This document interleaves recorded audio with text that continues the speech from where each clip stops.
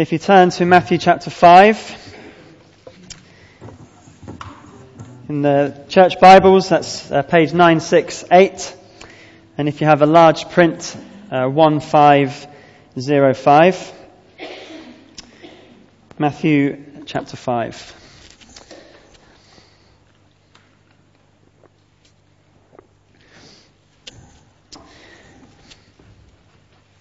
I'm going to read you some two words together, and I want you to see what they have in common, these different two word combinations, okay? So the first one is act naturally, then deafening silence, walking dead, only choice, and virtual reality. I'm not going to ask you to call out what you think, but what they all are oxymorons. An oxymoron is a combination of contradictory words. So the two words are together in the same kind of sentence, but they actually mean opposite things. So here's the examples I read out. Act naturally, deafening silence, walking dead, only choice, and virtual reality. You see, they're two words that are together, and we know what those phrases mean, but they don't make sense. There's a couple of others that I thought of. Someone once told me that fun run is an oxymoron. And I think fun size is an oxymoron in regards to chocolate. Years ago, in Woolworths, you could buy a 1 kilogram bar of dairy milk. And I used to get it for Christmas. Now that is fun size. But the fun-sized bars we get now are not so fun. In fact, they make me quite annoyed. But when we look at the Beatitudes, are some of these oxymorons? I mean, the one we're going to look at today is an example. Matthew chapter 5, verse 4. Blessed are those who mourn. And then look a bit further down in verse 10. Blessed are those who are persecuted. You could look at some of these Beatitudes and think, well, that doesn't make sense. Surely we can't be blessed and mourn and be blessed and persecuted. Is Jesus talking sense? Well, I remember what we talked of last week, what blessing means. Blessing is looked at from the context of eternity. When we look back at the end of our life, in God's eyes, in God's judgment, these characteristics in the Beatitudes are what are blessed. And when we look at them, you could still say, yes, but if I look back in my life, surely I'm not going to look at my times of mourning and say that they are blessed. Well, we live in a world that tries to escape mourning of any kind. We live in a very pleasure-crazed and entertainment-driven culture that tries to mask pain as much as possible. But the Christian is supposed to be different, not by shunning entertainment, and not even by always being glum. That's not what is meant here. But Christians don't mask problems with pleasure. Christians, according to Jesus, know how to mourn. Now, this is contrary to what many preachers will tell us. Many preachers say that Christians must always be happy, must always smile. Suffering is not for Christians. But you see here in this beatitude, Matthew chapter 5 and verse 4, Jesus says something very, very different. He says, blessed are those who mourn. Now, this is not an oxymoron in the sense that they are not two different words that are put together but don't make sense. What I hope you'll see as we go through what this beatitude means is that Jesus makes perfect sense. Perfect sense. That it is blessed to mourn.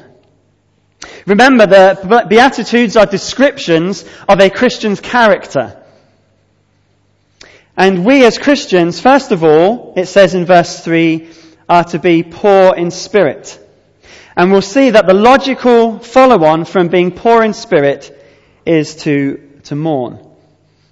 So as we look at each of these Beatitudes, we're looking first of all who are blessed, and then what is the blessing. So first of all, who are blessed? Those who mourn. Now we know what mourning means. At least most of us will. Mourning, it means to have grief or sorrow over a profound loss. We know this term mainly from when someone dies. There is grief and there is sorrow over a profound loss. And the word for mourn here is a very deep-seated sorrow.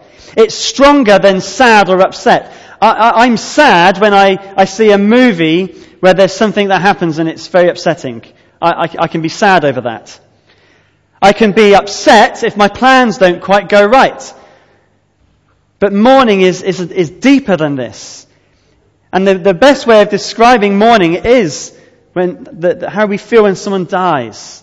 It's a deep grief and a deep sorrow. But the mourning Jesus is speaking of here is not a natural mourning. That's the first thing to understand. It's not natural mourning. So we can't just say this at a funeral. Say, well, it's good that you're mourning because you'll be comforted. You see, Jesus is speaking here to Christians about character. We can't just promise everyone will be comforted if they're mourning. This is about Christians and their character. It's not a natural mourning.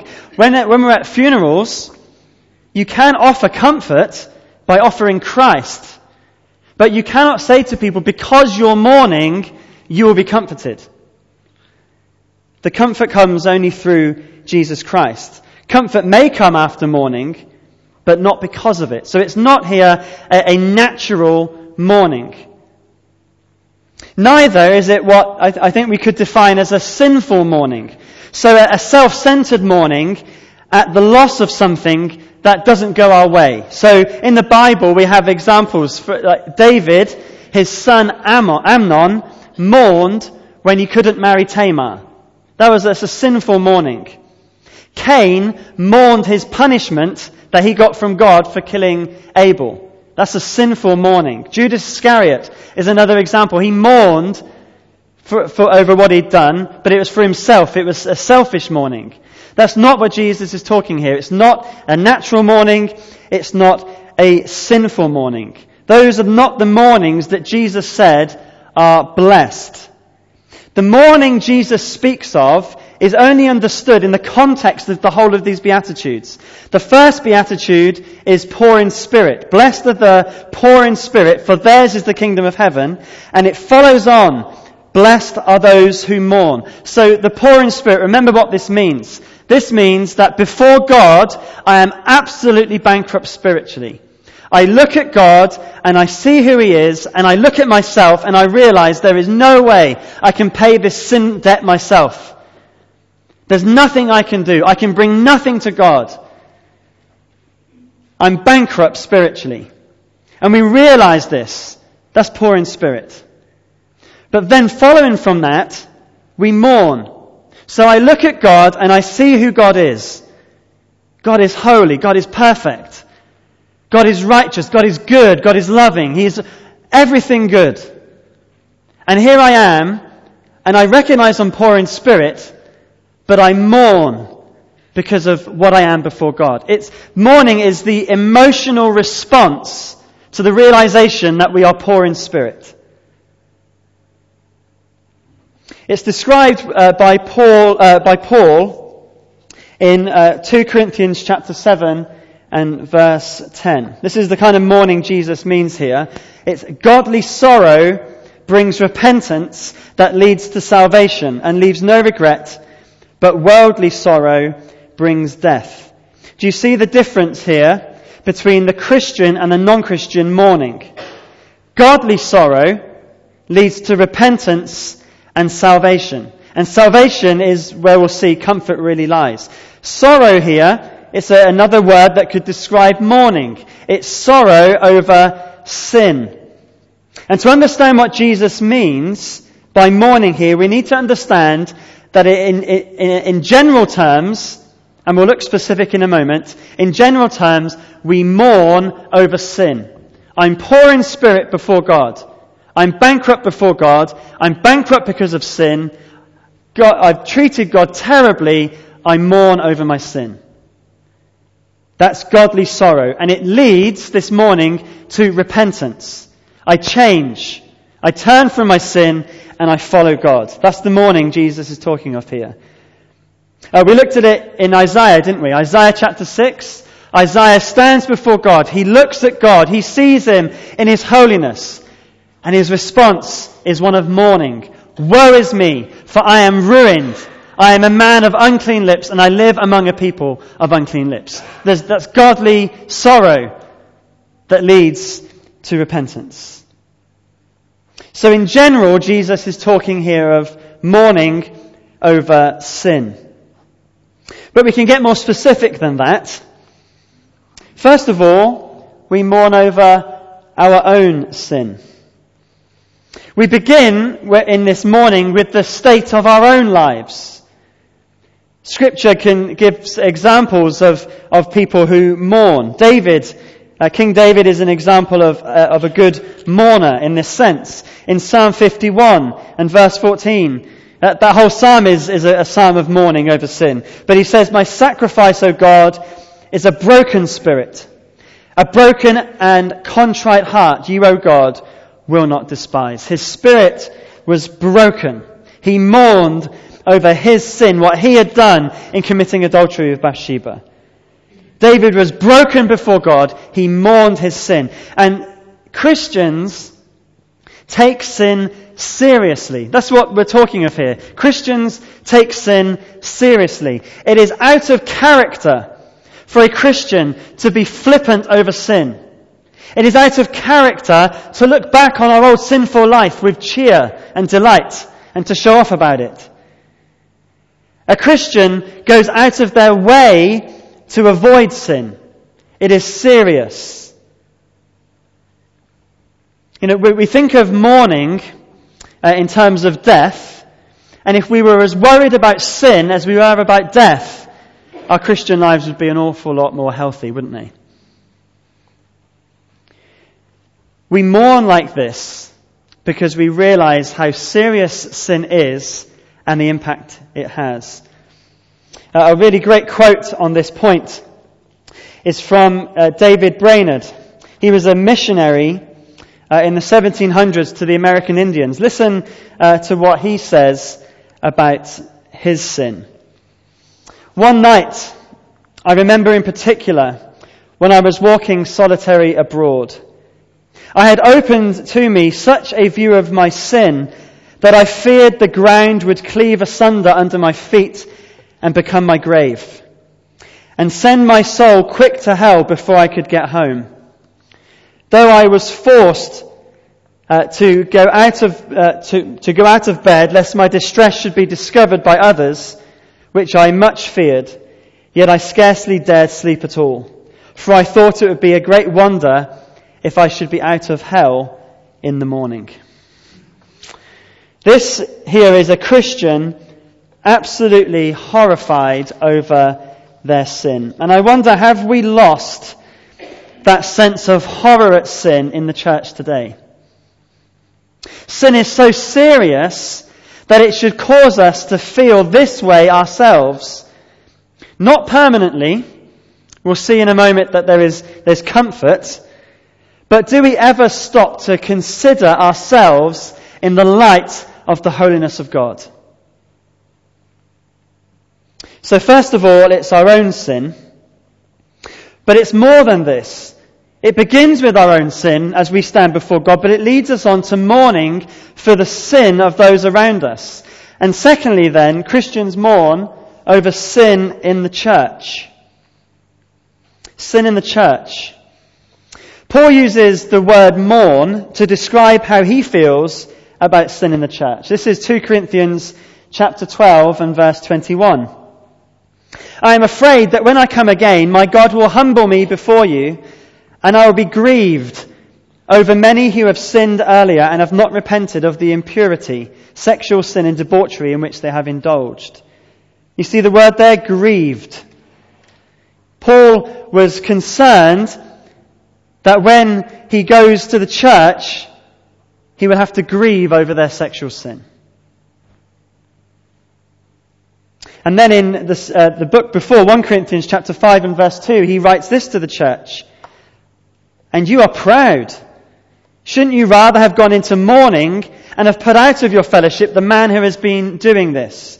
Again, he's talking about sexual sin, and Paul urges the church here to mourn over this sin. He encourages the church to exercise church discipline, to put someone out of the church because of unrepentant sin. That's what church discipline is. We remove someone from membership because of unrepentant sin. But Paul says that the Corinthians seem to act with pride over this, whereas they should react with mourning. This tells us that as a church body, as a whole, we must take sin seriously. We must exercise discipline in our church where it's needed. But as we do so not with pride, but with mourning. We do so with mourning. If we have to put someone out of membership of the church, we could, in our sin, respond, how could they do such a thing? Or we could respond, I would never do that. Paul says, no, we mourn. We mourn over sin in the church.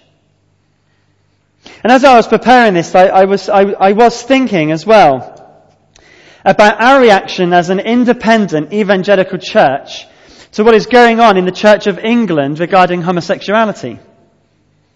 I think as independent churches, it's easy for us to do what Paul says not to do here and to be proud. As independent churches, it's easy for us to say, well, we would never have homosexual bishops or pastors in our church. Whereas, shouldn't rather our response be more one of mourning and one of sadness and of prayer? For the Church of England, for all its faults, is the church that lots of people who aren't Christians look to. It's the church that has influence in places like the House of Lords. And it's easy for us to be proud rather than to mourn. Now, I'm not saying don't speak out. I'm not saying, don't say things that, might upset people about this. But I am saying, be careful. We should do so from a heart that is mourning over what's going on in the church of Jesus Christ. So we mourn over our own sin. We mourn over sin in the church. And then thirdly, we mourn over sin in the world. All suffering is a result of living in a fallen world. In a 24-hour news culture, I think we can easily become desensitized to the suffering that's going on in the world around us. Sometimes we are sinned against. Sometimes we suffer because of our own sin. Sometimes the fallen world shows it's fallen through disasters, natural disasters and such things. But all suffering is as a result of living in a world where there is sin. When Jesus went to the tomb of Lazarus, he knew he was going to raise him from the dead, but when he saw the suffering, he saw death in his world, Jesus wept. And perhaps we ought to think harder about the suffering in the world, not just what's on the news, but in other areas too, and not just shut it off and hide it away. Perhaps we should think more on it so that we can pray and perhaps even act intelligently. Fourthly, we mourn over the effects of sin on people in our lives. That means we sympathize with people. We weep with people. We mourn with people alongside them as they suffer. When someone is suffering, sometimes they just need someone to weep with them, to mourn with them, to listen to them. We should mourn when we see our loved ones suffering. And a mourning heart enables us to give appropriate words when we are led to do so. And then finally on this point, we mourn over Christ's absence. In Matthew chapter 9, Jesus was questioned about why his disciples don't fast like John the Baptist's disciples. And this is what Jesus said. Then John's disciples came and asked him, "How is it that we and the Pharisees fast often, but your disciples do not fast?" Jesus answered, "How can the guests of the bridegroom mourn while he is with them? The time will come when the bridegroom will be taken from them, then they will fast." So the bridegroom here is Jesus, and at the time this was spoken, he was bodily with his disciples. It wasn't an appropriate time to be mourning because Jesus was with them. But when they go, then they'll fast. And the reason they'll fast is because they'll mourn. And the reason they'll mourn is because Jesus is not here bodily at the moment. We look forward to Jesus returning. And there are times in our lives when we mourn that he's not here. Until he returns, the world and those in it groan. And we long for Jesus to come and to put things right. And as we have that longing in our hearts, which can lead to fasting, that is a response of mourning. So we mourn over the absence of Jesus. So we've seen what we mourn over. What does this look like in the life of a Christian? Well, in one sense, you could look at it in terms of our demeanour. So, however, it's not. We're not supposed to just be miserable or morose. That's not what it's talking of here. But equally at the same time, we shouldn't have a put on joviality where everything is a joke all the time. You know, jokes actually, as appropriate as they can be, often mask what's really going on. We need a balance, don't we? The Christian is serious and sober-minded, but the Christian has a joy from knowing the Lord. There is a balance here. But this is deeper than appearances. So how do I know if I am mourning? As Jesus describes here. Well, first of all, in terms of the response to our own sin, there's lots of ways that we could respond.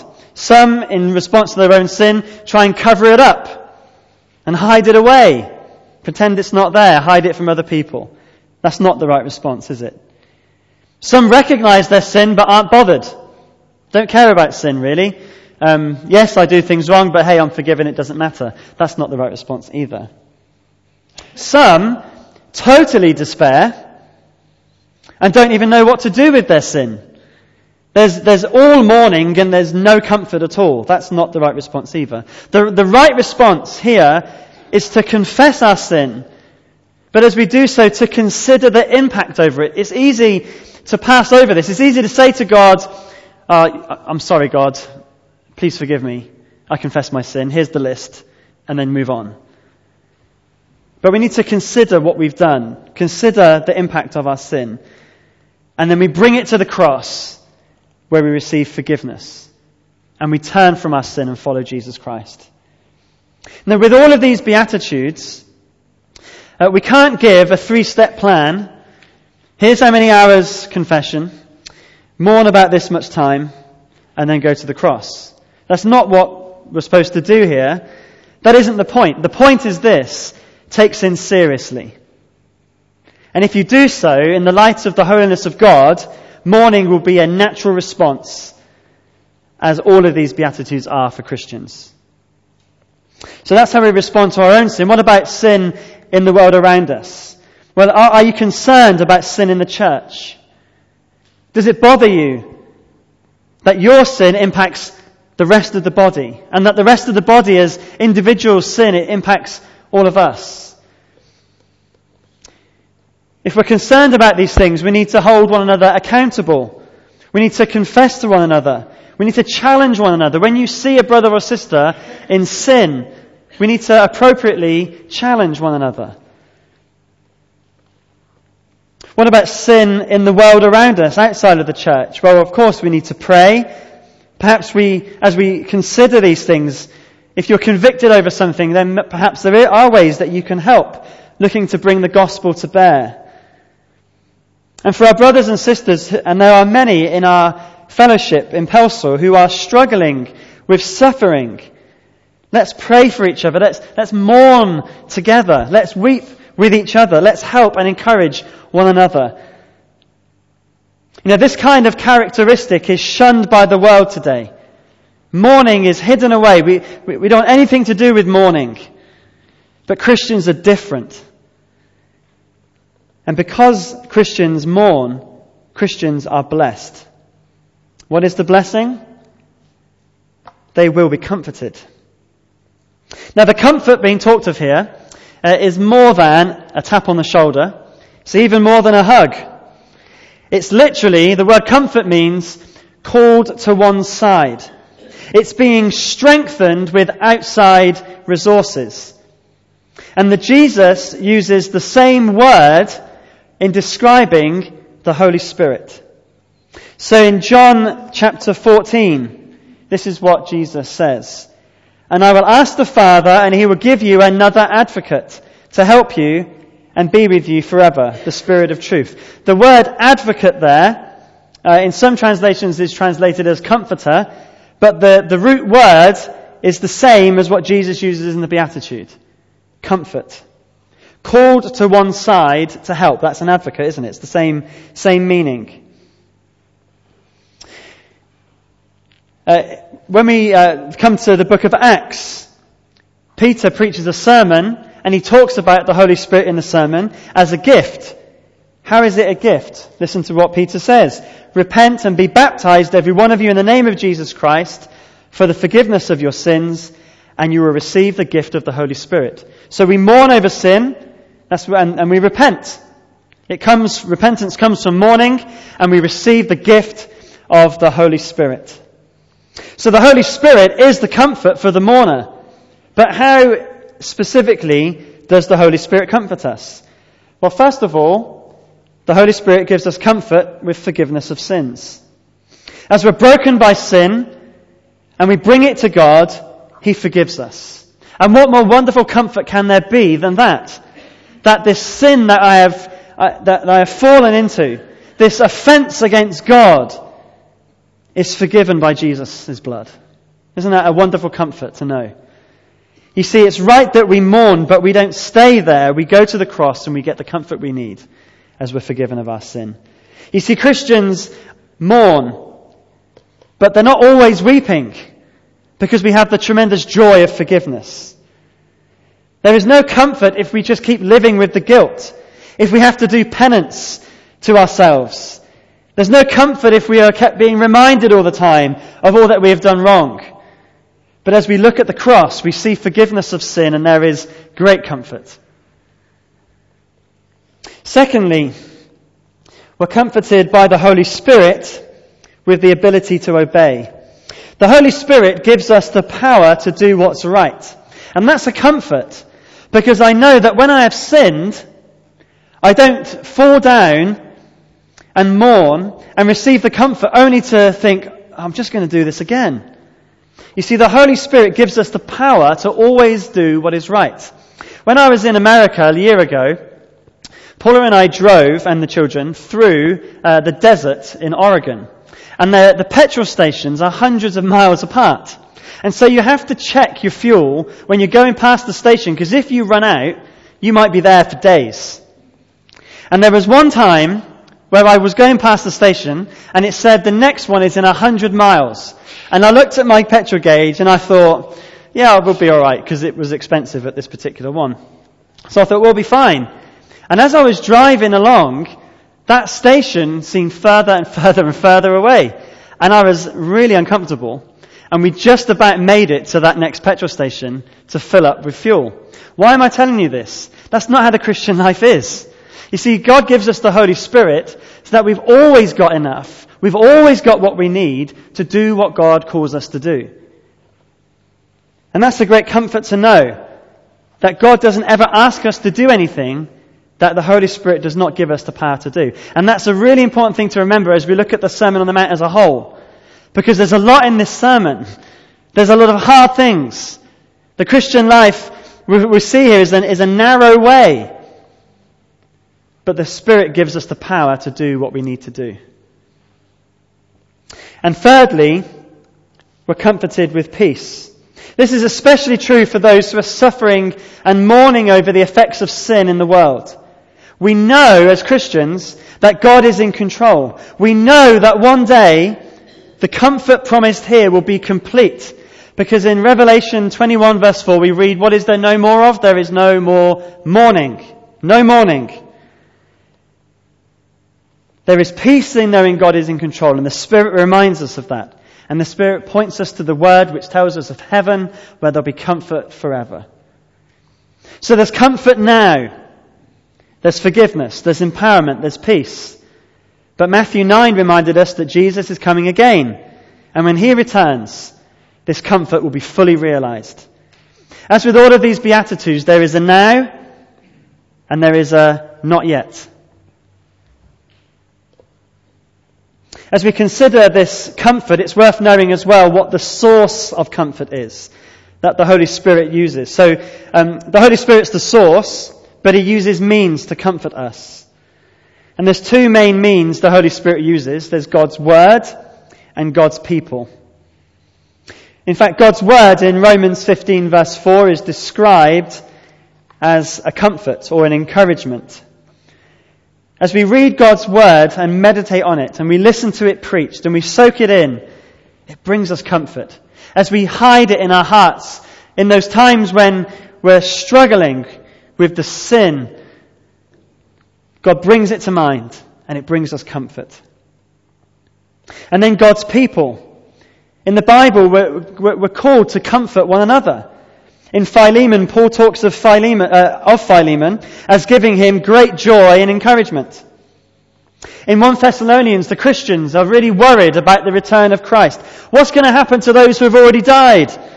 And Paul writes to them, and he tells them, don't worry. He explains what's going to happen when Jesus returns. That's a whole other sermon. But with those words that Paul says, he tells the Christians, encourage one another with these words. And then later on he says, encourage one another and build each other up. You see, as Christians, we're to take the Word of God and use the Word of God to bring comfort to one another. And that's why it's so important that as Christians we meet together week by week by week, and we hear this Word preached. And then we take this Word and we encourage each other with what it says. Let us be a church, a body that comforts one another.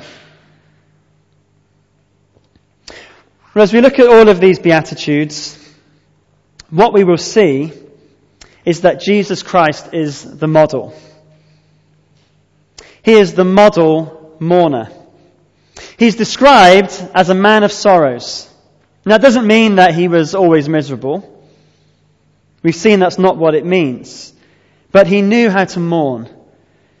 When we see Jesus Christ, we see a man who wept, who had compassion over those who both had sinned and over those who were suffering the effects of sin in their lives.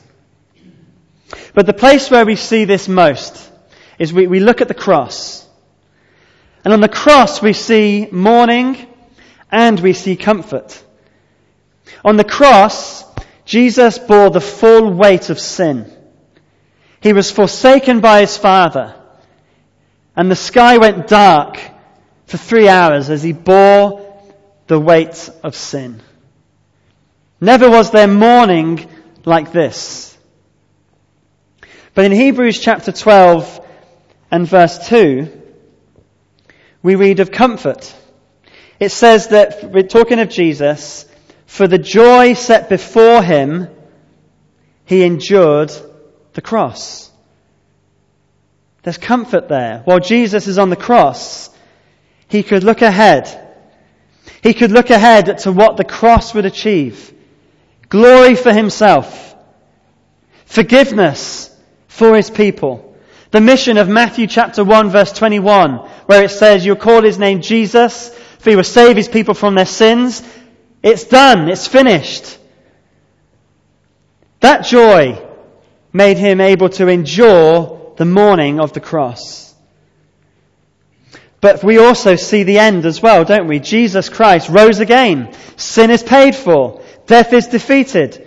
And one day we experience the full comfort of heaven, where it won't be blessed are those who mourn there. It'll be blessed are those who did mourn, but now there is only comfort forever and ever. Blessed are those who mourn, for they will be comforted. Amen. Well, before we sing, I'm going to pray. And I think it's appropriate, thinking of mourning and sin, that we just have a time of quiet, just for a couple of moments, where we place ourselves before God and just quietly in our hearts just confess our sin and seek the comfort of his forgiveness. So let's just be quiet for a couple of minutes as we do that.